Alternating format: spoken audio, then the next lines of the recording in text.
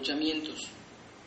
Además que nieguen la devolución de cantidades que procedan contra la ley y puedan dictar las autoridades educadoras o cualquier resolución de carácter definitivo que